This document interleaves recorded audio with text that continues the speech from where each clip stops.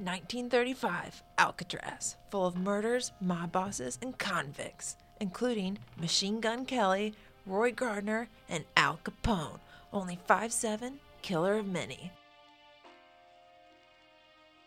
You get to Alcatraz by being the worst of the worst, unless you're Moose. He's there because his mother said so. Moose, 12, childhood, vanished in order to watch over his younger But is she? sister Natalie, who is the reason the Flanagans are on the island. The warden, protector of the island, watcher of inmates, guardian of Piper. Piper, charming, young, beautiful. The warden's daughter. Is she a friend or foe?